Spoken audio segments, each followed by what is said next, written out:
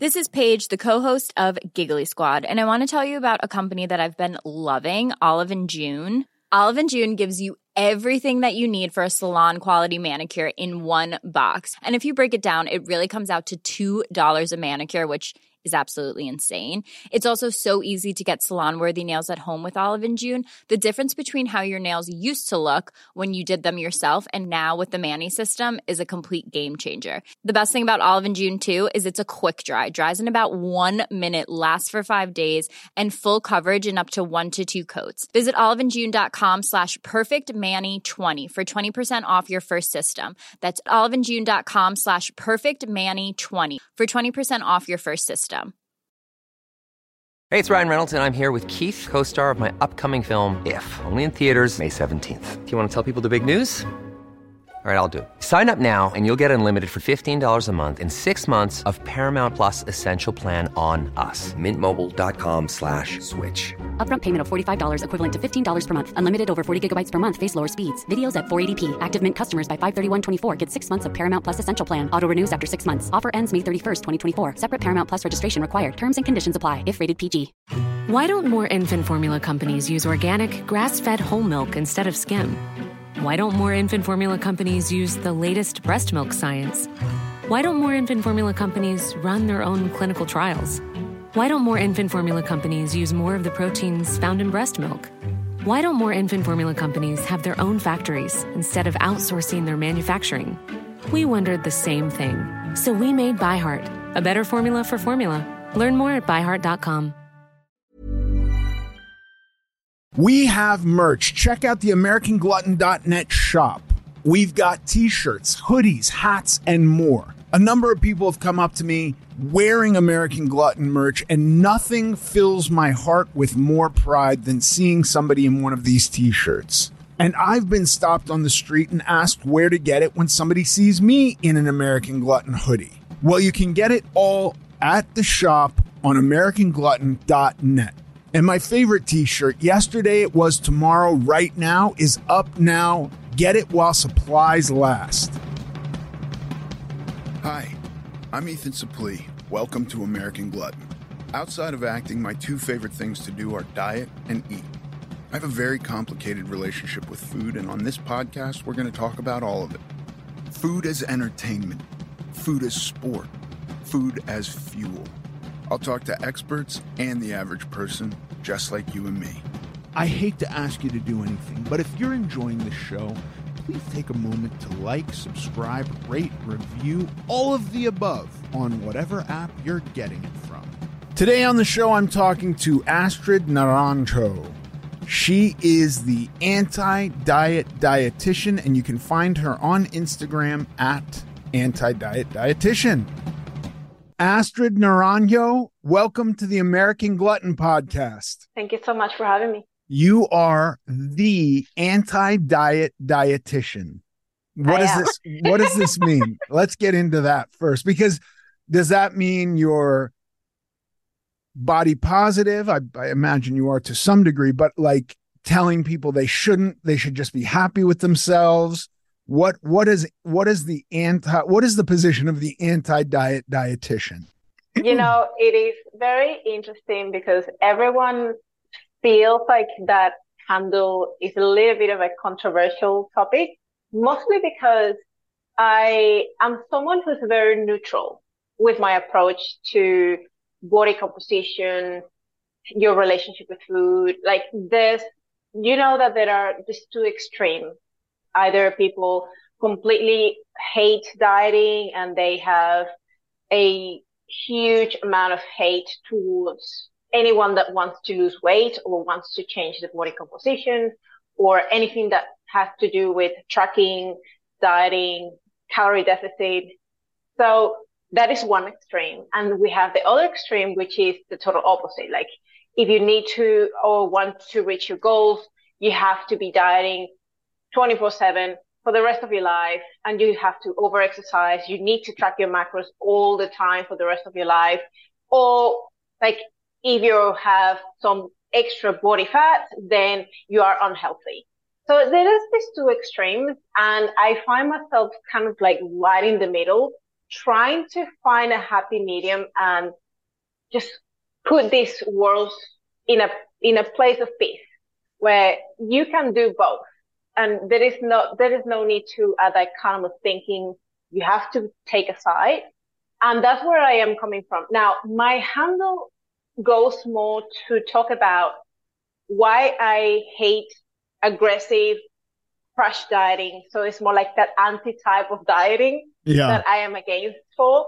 And I'm more so all pro for actual sustainable approach where you can do things in a pace that allows you not just to lose body weight and body fat in a way that doesn't feel like you have to make so many sacrifices and so many trade-offs that it becomes unsustainable and you burn out very quickly. But also the fact that the time that you have allowed yourself to transition to become that new you that you're trying to become allows you to get to know more about yourself, helps you to change your behaviors, your habits. Like there is time for you to experience the journey rather than just going all in, restrict, avoid foods, exercise until you are unable to recover properly. That's where I am coming from, mostly from that anti-diet. And obviously dietitian, because that's my background. I was raised and born in Venezuela, South America. And then I did my bachelor's degree back then, about 14 years ago. And then I moved to Australia about 10 years ago and did a master's degree in dietetics and practice and did a bit more on behavior change and everything that's related to getting your patient or your client to work with you rather than you prescribing what they need to be doing. So that approach has transformed the way I practice for the most part, not just with my online clients, but when I am in the hospital, I am talking with patients in a different way. Some people, even in the hospital, has mentioned, you're so different. Like there is something that you're doing that is unconventional. Like it's different when you're trying to work with a patient to find answers, to work through their behaviors and the resistance points to actually make them aware that there's something that they can do and go to the other side. You find with a lot of people, because I've done all the crash diets that were very popular, from the 80s and the 90s and the early 2000s and the mid 2000s even. Do you find that it's hard to kind of talk people out of that? Because I think that people have such an urge to get it done fast. If they've done crash diets in the past, they know, like, I can lose a lot of weight really quickly. And I think for myself, at least, I had built up blinders that I kept repeatedly regaining the weight. I just knew that I could lose weight doing that. So I would go back and do, extremely low calorie diets or liquid diets or something like that, because I knew, like, the only goal, the only idea I had in my head is I just need to lose weight. And I know I can lose weight doing this. So I'm just going to do this again. I wouldn't think really beyond that. Is it hard to convince people to try your approach when I think we do have quite a big population that is in those shoes? It is very scary if I sit in your shoes to do something that you don't know if it's going to work. And especially if you have a history of dieting and regaining and failing and trying to attempt again. And you have found kind of the only one thing that feels like works for you, but trying to identify what the work for you means. Like, is it actually working for you if it's not really allowing you to maintain it forever? So it would be a matter of discussion, or like how working for you would mean to you. Like, yes, it worked for just a period of time, and I did allow you to lose weight and gain some momentum or feel positive about, like, there is hope that I can lose weight. But at the same time, it's not truly working for you if there's a point where you say, I am sick of this. I just don't want to keep doing this anymore because I'm tired of restricting. I am tired of saying no to my friends because I can't eat carbohydrates, or I can't just go out and do anything because there's so many rules and so many points of restriction that doesn't feel like you can actually make that as part of your lifestyle. So yes, any diet can work. And that is a big thing when we're trying to look at, well, what sort of diet approach is best? Like, there is no best diet. There is the one true fact that what works for you, what feels sustainable, what feels like you can put it in place and see yourself doing that for the next 5, 10 years. Can you actually do that for that amount of time?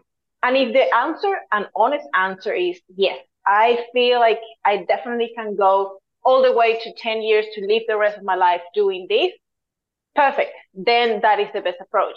But for the most part, what we're sold in the fitness industry or just overall around us is, this is the diet. You gotta do this one because this is going to help you lose 12 pounds in the first 3 weeks. And then you're going to gain momentum. And like, there's a lot of selling points, which I understand why it can help. Obviously, when you're trying to lose weight and you have failed so many times, when you find that one thing that allows you to see the scale drop, but there is nothing else but that only feedback, yeah, you can say, this is working for me. Like the keto diet, it will allow you to lose weight relatively fast, but people don't understand the background of what is happening underneath. Yes, a big of that weight drop, especially in the first few weeks, is glycogen and it's water. There's probably unlikely to be fat unless you are actually in a very true deep deficit. And if you have a lot of weight to lose, you are more likely to lose weight much faster at the beginning, because that's why you're truly creating a huge gap between your energy requirements and your energy intake. But that changes as you continue trying to attempt that, and then life gets in the way and things start getting like, oh, I can't do this if I am traveling, or I have my kids' party. Now I can't enjoy this because I can't eat cake.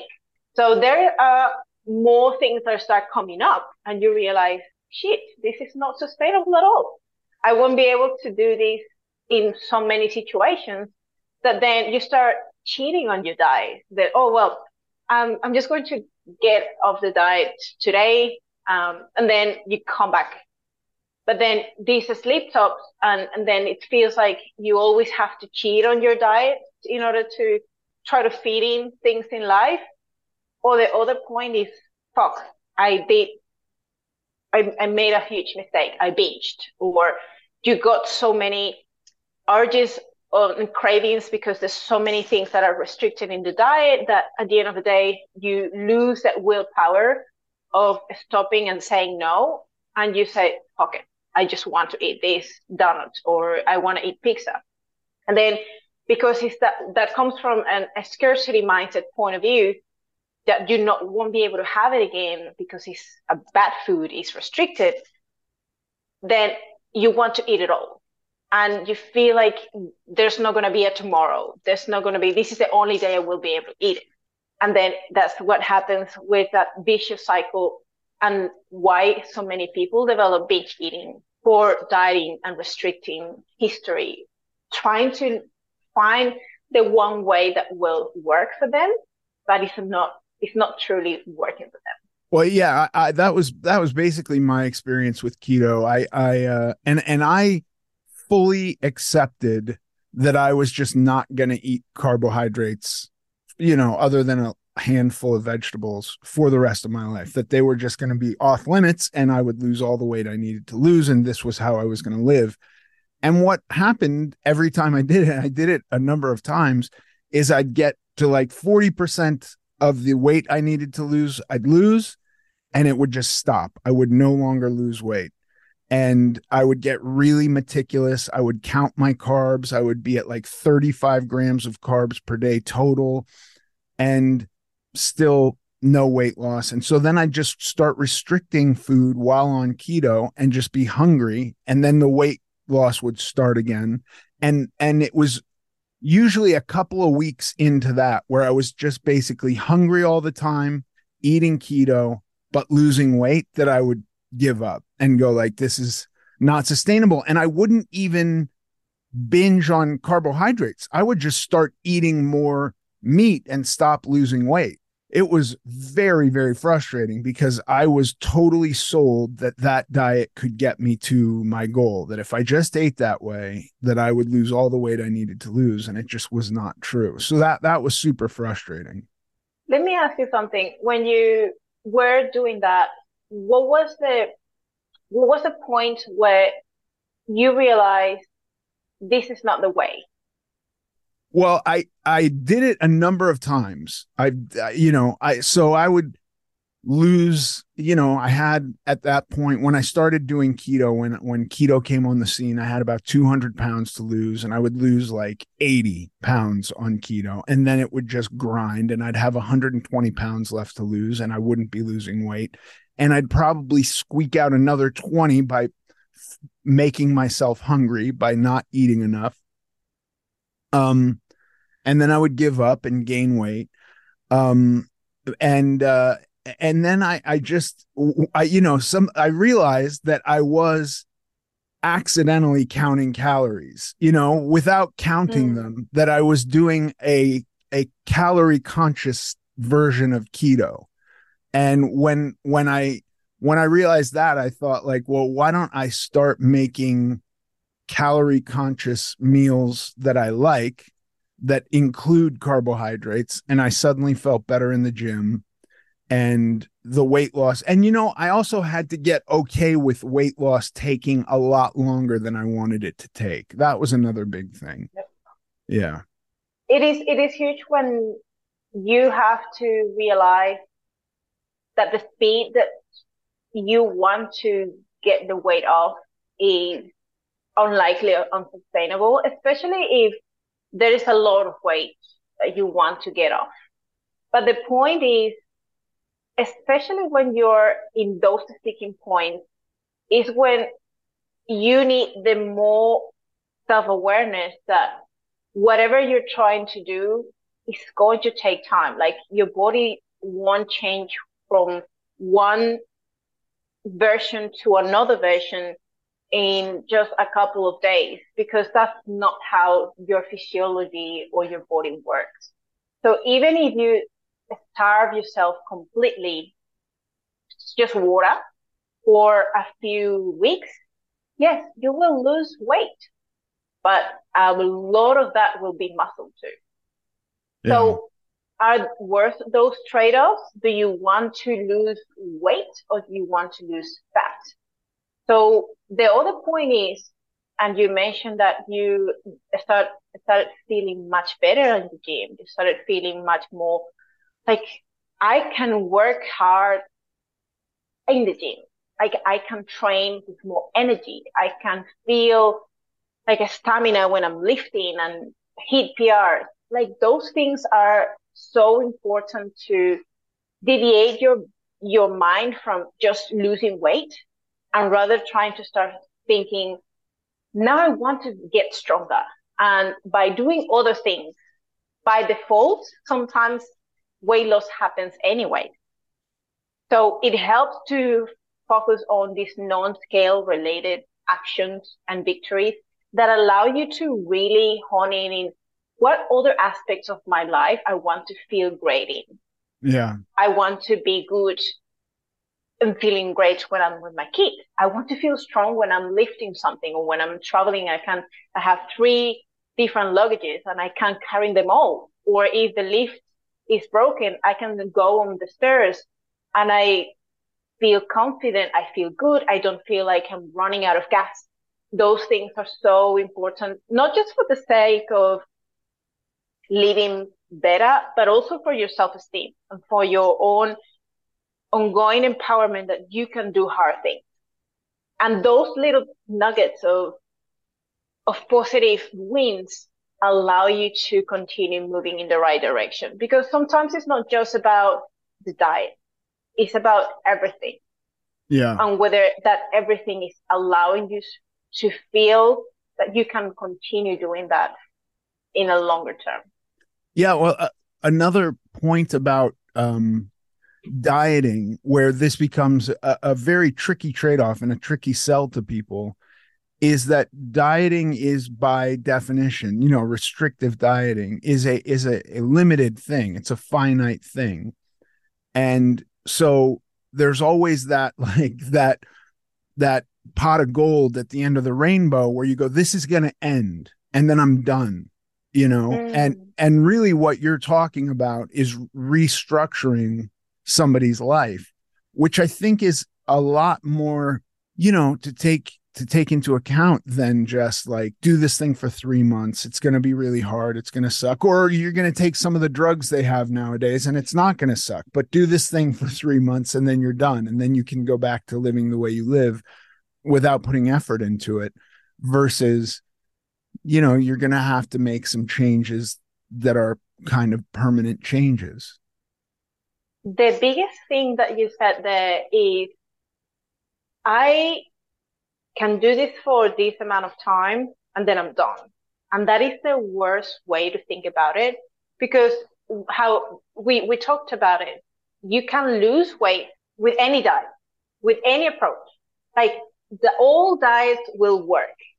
And there's no actual problem so much with losing the weight, is how do you keep it off?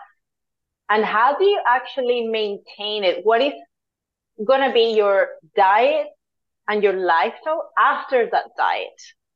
And that is where like 99% of people fail, just because it is not like the end of what you're trying to achieve. That is just the minimum momentum you needed to continue moving in the right direction. And if you don't see yourself in that period behaving and doing the things that you're implementing to lose the weight after, meaning that new version of yourself, that new identity, that I have to become that person that wakes up and trains in the morning or trains during the day 3 times a week, does resistance training, does their walking, they eat 80-20 rule, 80% of their nutrition is mostly nutrient dense, nourishing meals. And they also have that allowance to get their 20% of soul foods that they enjoy. Doing all these things, can you envision yourself doing that? Not just now, that you have to obviously include a calorie deficit, and you got to be smart about how you implement it so it feels like you can actually maintain that without sacrificing or putting at risk burning out.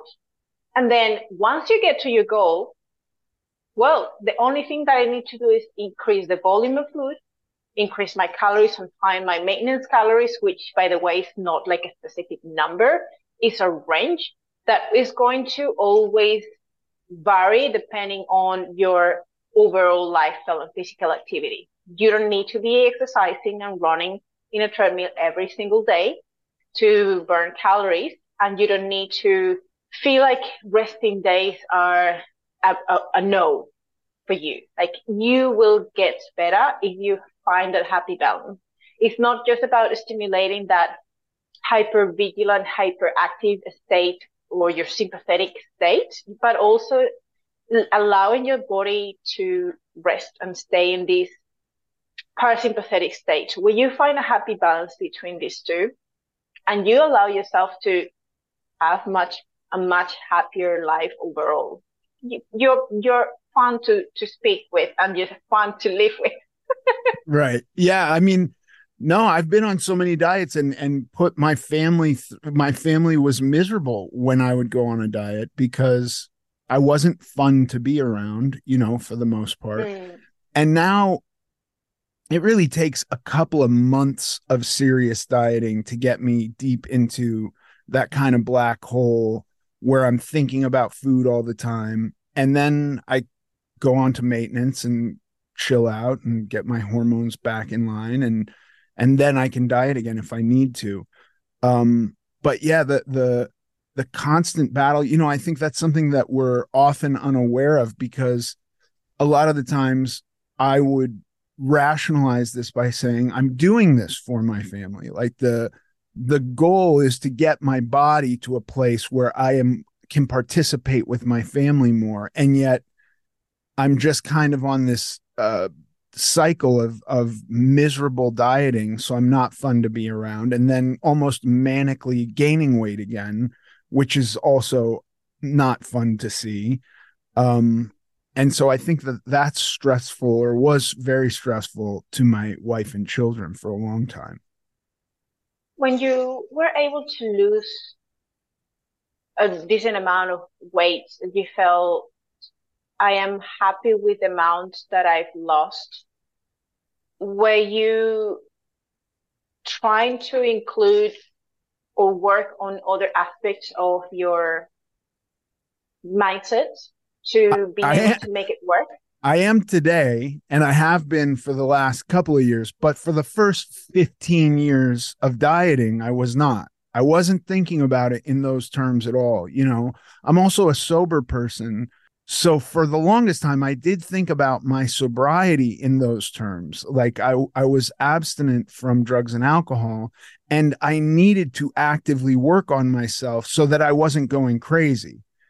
And I did not apply this to food for a long time. I don't know why. I just thought I could beat food by losing weight, And so I would do these really kind of ridiculous extreme diets, and I would adhere to them religiously to the point where I was miserable, not fun to be around for the most part. And then they would end.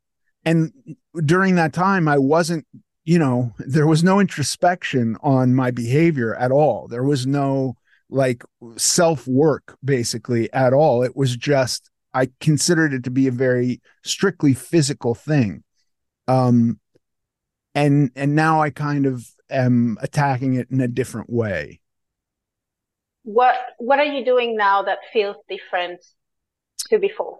Now I'm much more interested in my behavior, in the way I act and interact with things, in the way I use things, I find that a lot of my urge to eat comes from anxiety or anxiousness or a dissatisfaction with the present time circumstances, whatever that means. And so I will go to food to feel better mentally. I don't do that anymore. Like that's a very off limits to me. So I am constantly questioning, am I hungry? And what am I going to get out of the food that I'm going to eat right now? Is this strictly for pleasure, or is this escapism, or is this because I'm nervous around a group of people I don't know, or am I bored and watching TV? So those are the questions I'm constantly asking, because I want my behavior with food to be very different. And the other thing that I don't do ever now is I don't eat in secret. I used to not like people to see me eating, and I would find it much easier to binge eat if I was alone and there was no prying eyes around regulating me. And so I don't eat in secret at all anymore. That's look, I'm home alone right now, and my wife is not here and none of my kids are here. I'm going to eat lunch by myself, but it's a different set of circumstances where I'm not doing it secretively. I totally agree. Those points are so commonly to trigger overeating or binge eating. And the biggest one that you mentioned is emotional eating, that relies on just food in order to escape from an uncomfortable emotion, an uncomfortable situation. And it kind of feels like food is the only way to escape, because that's what you learn. That was your only solution. That's the only thing that you thought would be useful in order to feel better.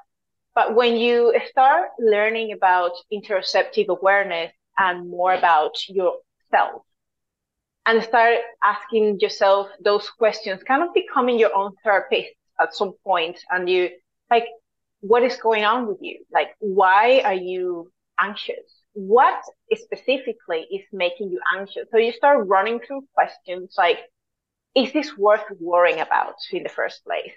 Or am I making this 10 times what it is and I'm just overthinking things? Potentially, again, 80 to 90% of the time, we overthink and make things overcomplicated from what they are. And sometimes, obviously, we are scared of what can be on the other side if it's something unknown that we haven't experienced before.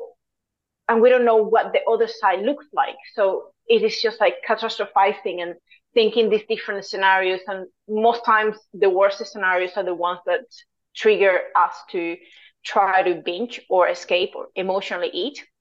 But when you start asking yourself these questions, when you're in that specific moment, that gives you so much more power and allows you to answer your questions. Well, I don't think it's going to be that bad, but I don't know. I'm scared. Why are you scared? What are you scared of? Well, I'm scared of failing. I'm scared of someone thinking that I'm not good enough. Okay, but is that person important in the first place? Do you care if they will think anything about you anyway? People think shit about us anyway.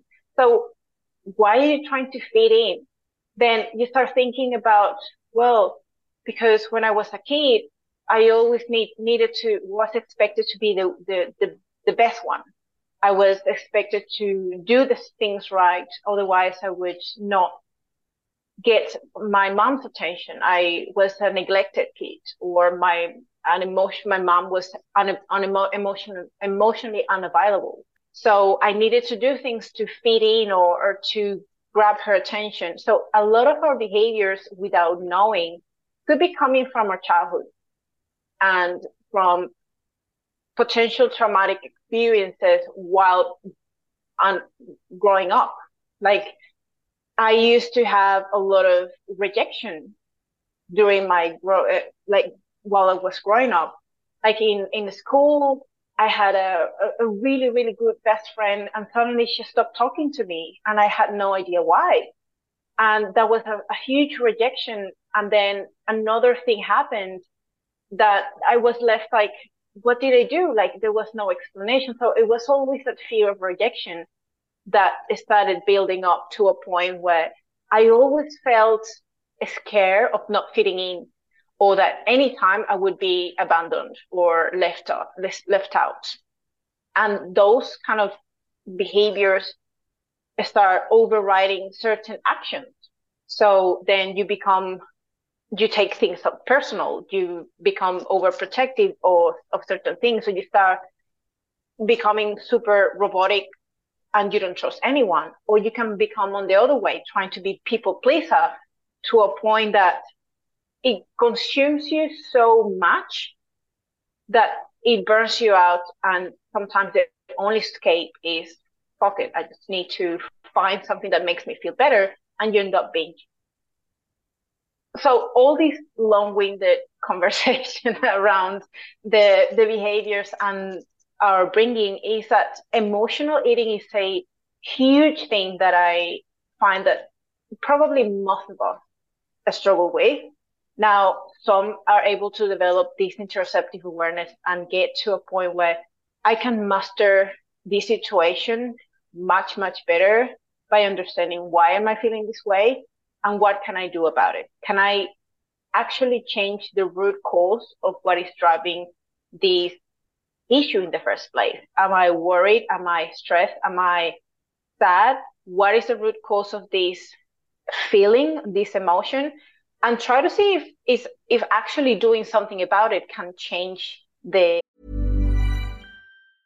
Hey, I'm Ryan Reynolds. Recently, I asked Mint Mobile's legal team if big wireless companies are allowed to raise prices due to inflation. They said yes. And then when I asked if raising prices technically violates those onerous 2-year contracts, they said, "What the f*** are you talking about, you insane Hollywood ass f- So to recap, we're cutting the price of Mint Unlimited from $30 a month to just $15 a month. Give it a try at mintmobile.com/switch. $45 up front for 3 months plus taxes and fees. Promo rate for new customers for limited time. Unlimited more than 40 gigabytes per month. Slows full terms at mintmobile.com.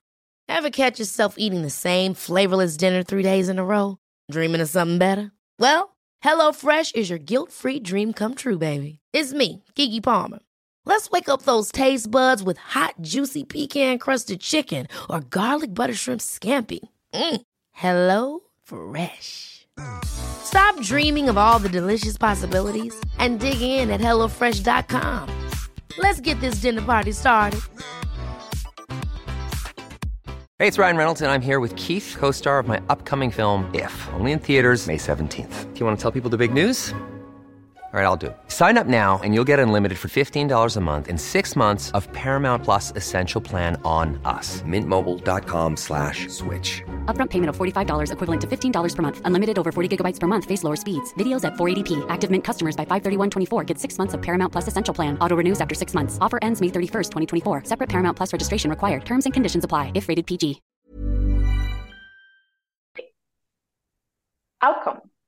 And if that happens, then you feel better about it because you actually did attack the root cause of what was making you feel bad or uncomfortable, and you change the outcome, and now you feel better. But if you can't do anything about it, let's say it's totally out of your control, then finding other ways that are not food related that allow you to feel better or distract your mind, because sometimes it's just more finding a way that allows you to stop ruminating about certain things, and distraction or doing things that are not necessarily food related will allow you to let that worry and that urge pass. So maybe it's reading a book, maybe it's running, maybe it's going for a walk, maybe it's talking to someone, maybe it's just speaking out loud your thoughts and hearing yourself speaking. And like, I sound so silly when I repeat these certain things to myself, but I need to hear them, because when you just say it in your head, you don't listen. It's weird, but what do you have to say? do you find that should be done before somebody attempts dieting, or before somebody attempts like the actual physical act of restructuring how they eat? Do you think that kind of introspection comes first? I believe it depends on the degree as to how bad is this emotional eating or the body dissatisfaction, or what are the root causes of what is making you so emotionally vulnerable. And if that is not addressed, obviously things are going to continue falling into the same pattern and vicious cycle. But I've seen a lot of clients be successful trying to attempt something that is less aggressive, is much more doable, and it doesn't feel like it's adding additional stress, and allows them to work at the same time on their behaviors and their emotions, and put it into practice or into test. What is going on? Why am I feeling this? How can I do better? And start implementing mindful eating, interoceptive awareness, questioning yourself. And that can work. But I have also seen that some people, they just need to work on their mindset first, and the relationship with food before they even try to do anything else. So especially for those, go. No. Especially for those, you finish. Sorry. Especially for those that have been chronically dieting for so long, and they continue regaining and losing. The problem is not the diet. And you will see that there's something else that they have not been able to address that has to be addressed if they actually want to break that barrier or that point where they get stuck again. And it's likely nothing to do with diet. Obviously, losing fat and losing weight comes to energy balance, but things are a bit more complex than that. So when you think about the human psychology and their behaviors and emotions, that is going to go way, way deeper than just trying to create a calorie deficit.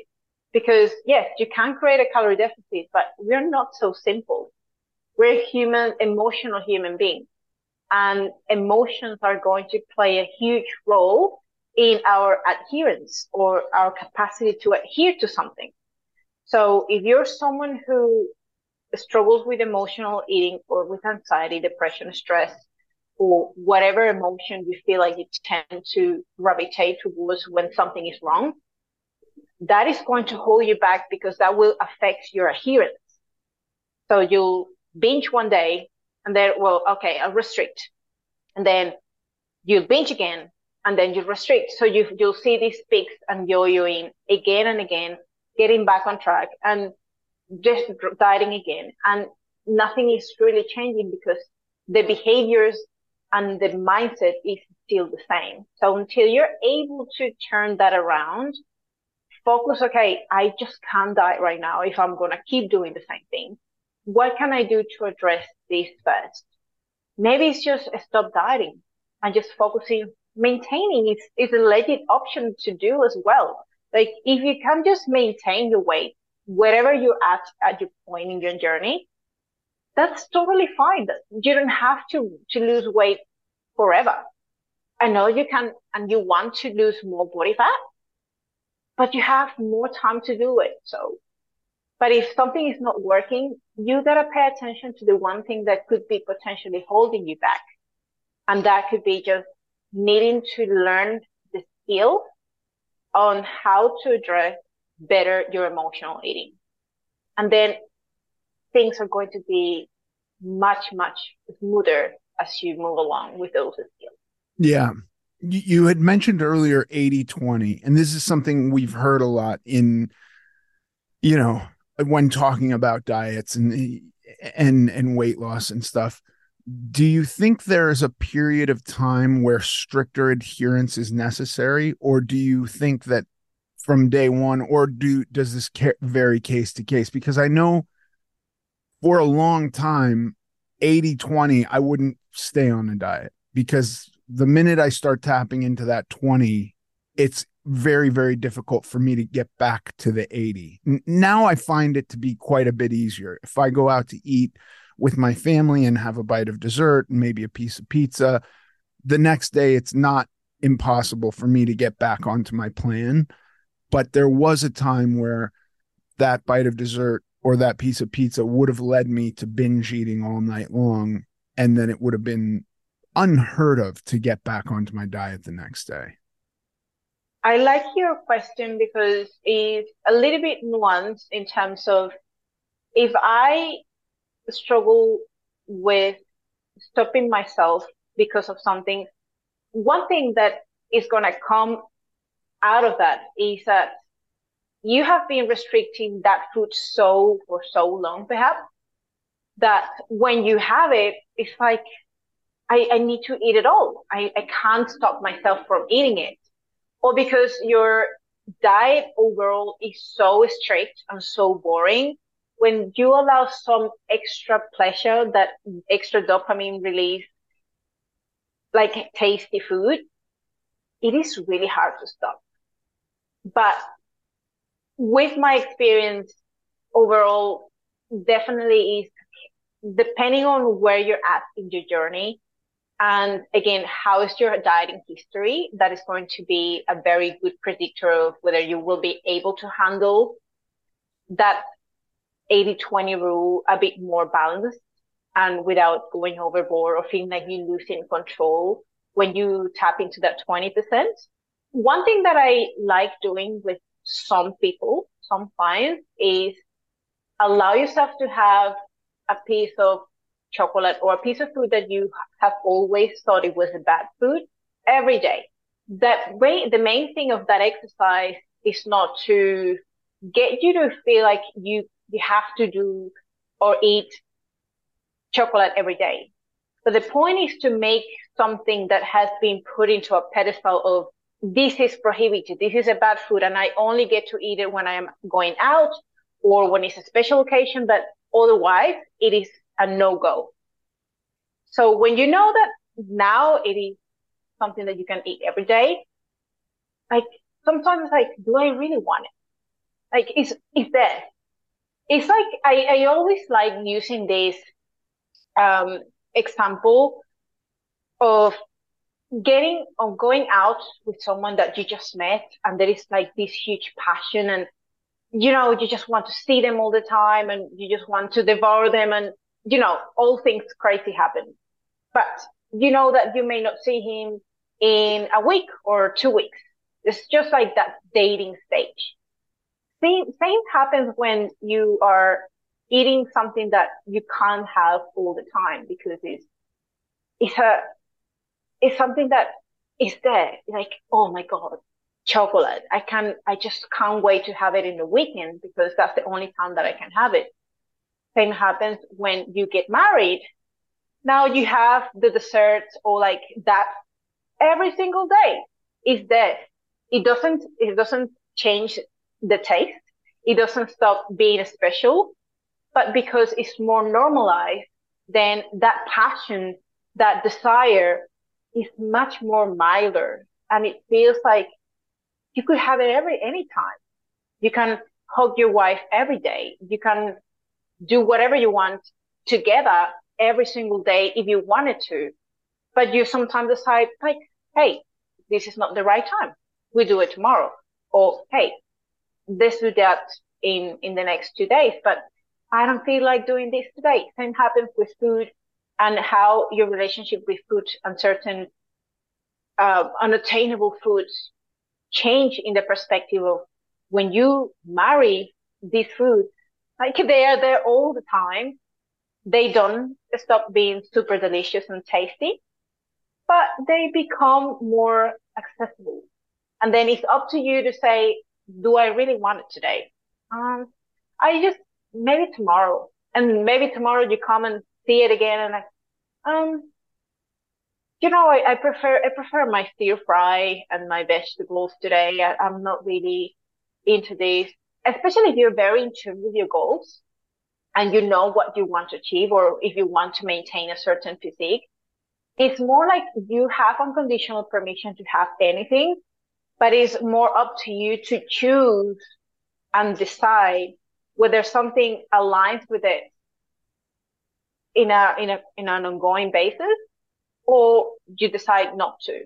But it's you choosing, and not someone telling or a rule prohibiting that you can't do this because otherwise you won't be able to lose weight.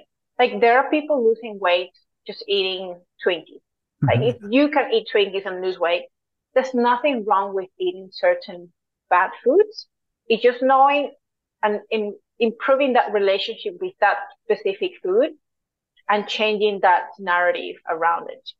But if your thing is binge eating, that's harder to fit into the 80-20 box. You wouldn't say like, yes, 20% of the time you can binge eat. That no longer. Correct. Right. Correct. Yeah. Yes. I see. For me, like as you were giving all those analogies and stories, I'm sitting here going like, yeah, I guess I could squeeze a Big Mac into my calories. I know I would be hungrier sooner afterwards, or at the end of the day, I would be hungrier because that food is not super satisfying or not super long term. And then as I thought about it further, I was like, I never wanted a Big Mac. I wanted 3 Big Macs. I wanted 3 Big Macs and chicken nuggets and a fillet of fish and an order of fries and an ice cream. It wasn't just having a Big Mac. It wasn't just having 1 square of chocolate for me. It was eating to the point that I couldn't eat anymore, which gave me pleasure for a long time. So I think if you're getting that under control, the rest of it doesn't matter. I think I personally, at the beginning of a diet, would try to stay away from foods like Big Macs, simply because I think I would get hungrier, and it would be very difficult for me to go to McDonald's and just order a Big Mac or order a cheeseburger. It's so small. But that's just me. But I get what you're saying, and I appreciate that, I totally get what you're saying too. And what I was saying at a point, that there are people that for them to prioritize their goals, they have to be a bit more stricter than that. And that is okay. Like, I am just looking for the average person that doesn't struggle with binge eating or to the point of extreme hunger would be able to work with and to learn.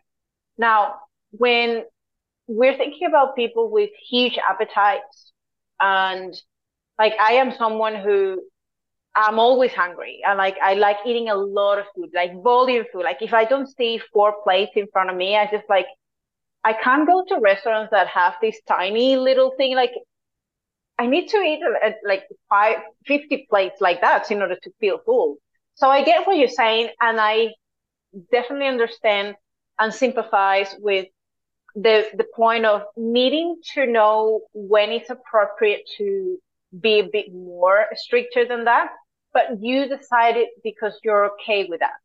Right. But it's your choice again. It's not someone or something of making you do this or stopping from eating this. You still have in your mind the option to say, I could have it if I wanted to, but I decide not to because I am not going to feel satisfied with just one burger. I need 4.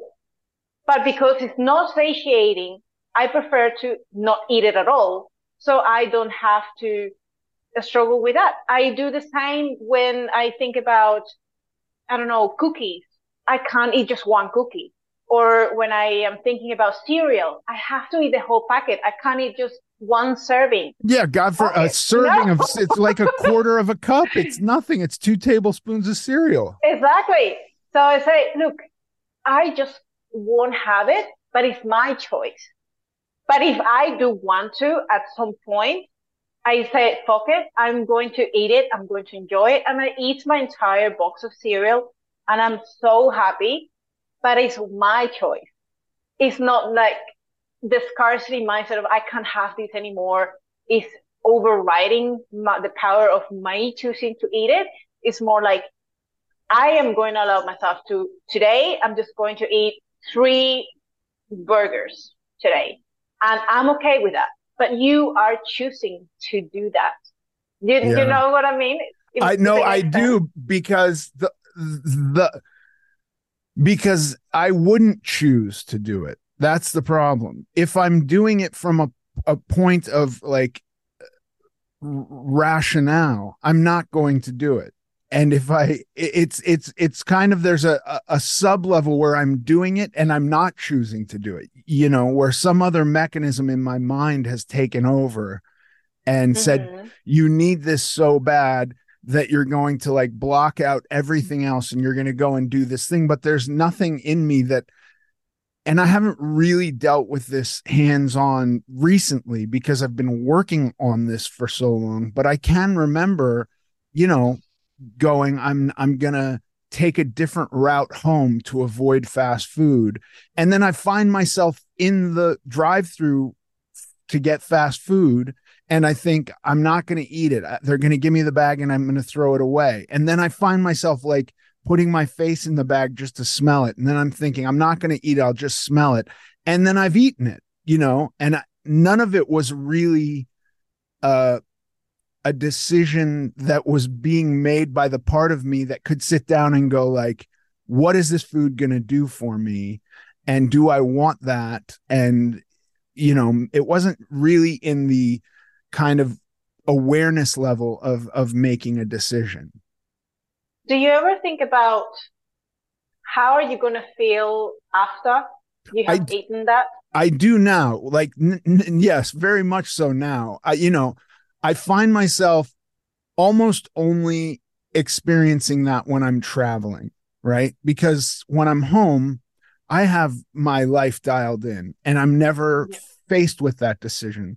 Once in a while, we'll go out to dinner somewhere and I'll find myself looking at a menu where there aren't great choices for me. Everything's breaded or fried or pizza or this or that. And in that situation, I am trying to make what's a pizza going to do for me? Do I want to eat that? Am I going to feel good after? So I'm trying to make those decisions. But if I find myself in a strange place that I'm not familiar with and I get hungry and have limited options, I am trying to think with what you're talking about, which is to make a decision based on how's it going to make me feel after I eat it? How's it going to make me feel tomorrow?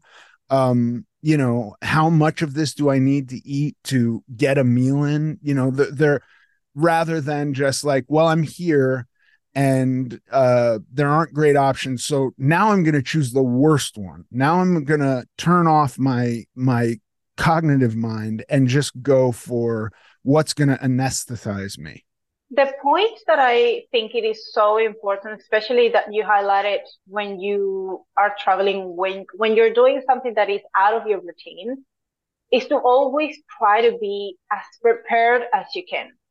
And this is one thing that determines whether you can be quite dialed in and successful on these specific situations that are totally out of your routine, like traveling.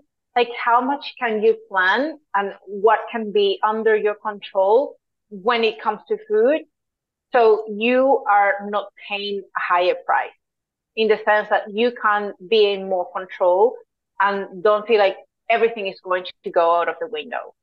So one thing that I find that is very helpful if you're traveling is make sure you can have with you in your backpack or whatever things that you know that you can eat on the go, that you don't allow yourself to be so ravenously hungry that when you are in a restaurant, you are so miserable that whatever you're going to eat it's just going to drive this out of behavior that has nothing to do with your cognizant behavior. The other point, it would be more about, can you choose where to eat? If it's in your power, if that's possible, then that allows you to study a bit more what the menu would look like, what you could potentially order that is going to make you feel satiated. But leading up to heading or going to that place, to the restaurant, don't go starving.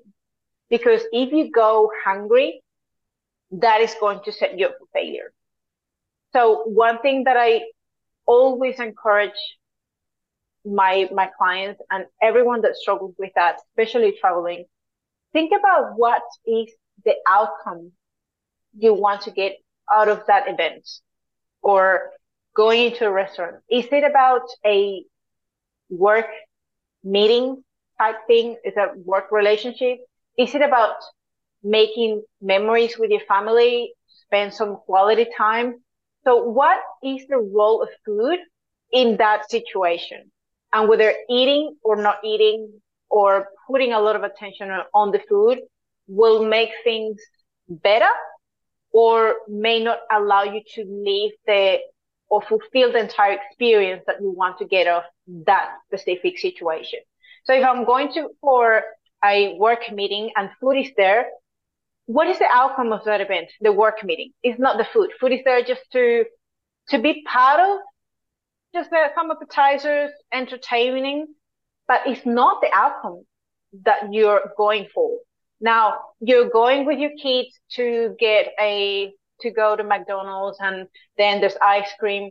What is the outcome of that? Spending time with your kids and maybe having and tasting some of those foods. But what is the specific outcome that you want to get from that? Is it the action food? Is it the kids and the experience that you want to live with them? So when your attention to what you want to get out of those situations is dialed into the specific outcome or what I want from this, allows you to be more dialed into.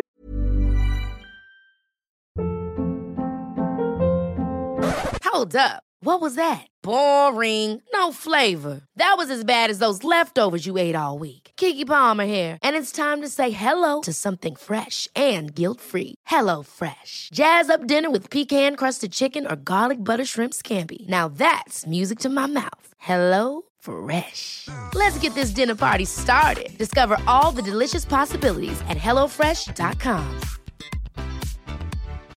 Why don't more infant formula companies use organic, grass-fed whole milk instead of skim? Why don't more infant formula companies use the latest breast milk science? Why don't more infant formula companies run their own clinical trials? Why don't more infant formula companies use more of the proteins found in breast milk? Why don't more infant formula companies have their own factories instead of outsourcing their manufacturing? We wondered the same thing. So we made ByHeart, a better formula for formula. Learn more at byheart.com. Planning for your next trip? Elevate your travel style with Quince. Quince has all the jet-setting essentials you'll want for your next getaway, like European linen, premium luggage options, buttery soft Italian leather bags, and so much more. And is all priced at 50 to 80% less than similar brands. Plus, Quince only works with factories that use safe and ethical manufacturing practices.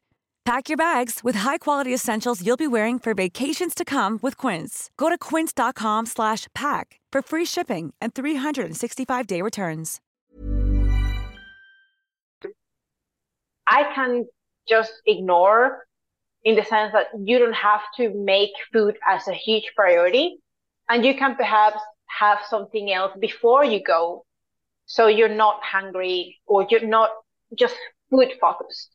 I'm not saying to not enjoy the foods that when you go in a restaurant, you try them but because hunger is not present, then you just choosing to taste things here and there, but you're satisfied already. You come from a place where if I eat something, I'm going to eat it because I want to give myself the treat of trying and tasting, but not because I'm hungry.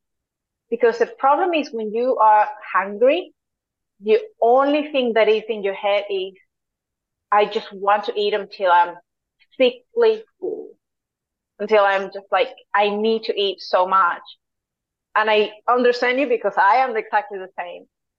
But when I changed my perspective and like, okay, this is a meeting. Oh, this is something I am going to meet with my brother I haven't seen in 5-7 years. I want to spend time with him. I want to laugh. I want to create memories. Food is there, absolutely. But I'm not going to just be focused on the food. I am going to enjoy some of that, but my attention and my focus is on the person. So I somehow, in my mind, I go, okay, this is what I want to get out of that situation. And for that reason, sometimes I am not going to go hungry. Let me have something before I eat a sandwich or something that I know will fill me up and will reduce my hunger levels from 9 to 5. So, okay, I can eat something I enjoy here and there, but the food is not going to drive me crazy to a point that I am just binging and eating and like, okay, fuck everyone. I don't care. Yeah. Yeah. Astrid, this has been amazing. Thank you so much. It's been my pleasure, and I hope you could get some, I don't know, enjoy it, and there was something that you can take away from this. I think so. I think it's been a very productive conversation. Thank you. Thank you so much for everything. Well. And now for the Q&A. Hello, here's a question from Rob. Hi, Rob. Rob says, longtime fan and just started listening to the podcast. He says, long-time fan, first-time listener. First-time listener. He says, glad to have you, Rob. Yeah. I, too, have struggled with my weight. I relate to what you have to say about your relationship with food, particularly your all or nothing attitude when it comes to your diet. I can go a while, and then if I slip, it's too easy to keep falling back into overeating. He's from northern Minnesota. He says, because of the past, well, okay, sorry. He says, now I'm going to pronounce this incorrectly and I feel terrible, but it's Ojibwe. I'm an Ojibwe. Is that right? Now I feel like, we need to do this one again so I can learn this correctly and not butcher. But no, he goes, Rob will hear you butcher his heritage. Oh, gosh. Okay. He says, I'm an Ojibwe, which is spelled Ojibwe, and I genuinely apologize if I didn't pronounce that correctly. I think it sounds like Ojibwe in my head. Okay, great. He's from northern Minnesota, and the reason he points that out is he says, because in the past and in our hunter-gatherer economy in former times, often it was literally feast or famine. Yeah. A lot of our ceremony and rites of passage, sometimes things as simple as praying, have a food component. I struggle with keeping consistent and not losing control at our bigger feasts. How do you take the beast? Maybe he means tame, but how do you tame the beast in any type of social situation? I get what he's asking. And No, I understand totally. I try to set, thanks for the question. I try to set guardrails. I find that I will eat out of anxiety, and any kind of, for me, public settings with a lot of people give me anxiety. And fuck, man, like just being at dinner with people and being in the presence of people who are doing something like eating and not doing it, even that gives me anxiety and makes me want to eat. And like, I'm a really fast eater. So when I finish my food and then people are like, my wife's sister is the slowest eater on earth. So going to lunch with her, I'm maybe done with my food before she's taken her first bite. And that's not even really an exaggeration. Like, she will talk and look at her food and cut a piece and then talk. And I'm like blowing through mine. And then I have this thing of like, well, it's rude to let people eat alone. So now I have to order something else. So like, there's a lot that goes into it. And we also have, you know, all the stupid traditions. I'm not calling your tradition stupid, but I do think of my traditions as stupid, where they're all centered around food. I completely understand if you come from a group of people that were hunters and gatherers really not that long ago, and you're trying to uphold those traditions, and the celebration is literally based around food. Like, we caught a big animal and we're going to have a celebration about this. I get that. Or the harvest came in and we're going to celebrate it. Mine seem to be like just ways to get kids to eat chocolate and buy turkeys. Yeah. You know, and so these food centric celebrations, I try to put up some guardrails. So the biggest one for me is just not overeating. And that's tough, because that's exactly what he's talking about. So I think just white knuckling that idea, I'm not going to overeat, I'm not going to overeat, I'm not going to overeat, that's maybe not going to bring him success. But like, are there other active things you could do? Could you eat, like, if it's the types of food, are there any limitations on types of food that you could set? I don't know what that celebration looks like at all, or what the types of foods are, but like, I know I've gone like, well, you know, for Christmas sometimes, well, I'm just going to eat the meat. I'm not going to eat all the other stuff that's served, the stuffing and potatoes and, you know, desserts. And even if I overeat the meat a little bit, I feel better the next day than if I'd eaten all the other stuff.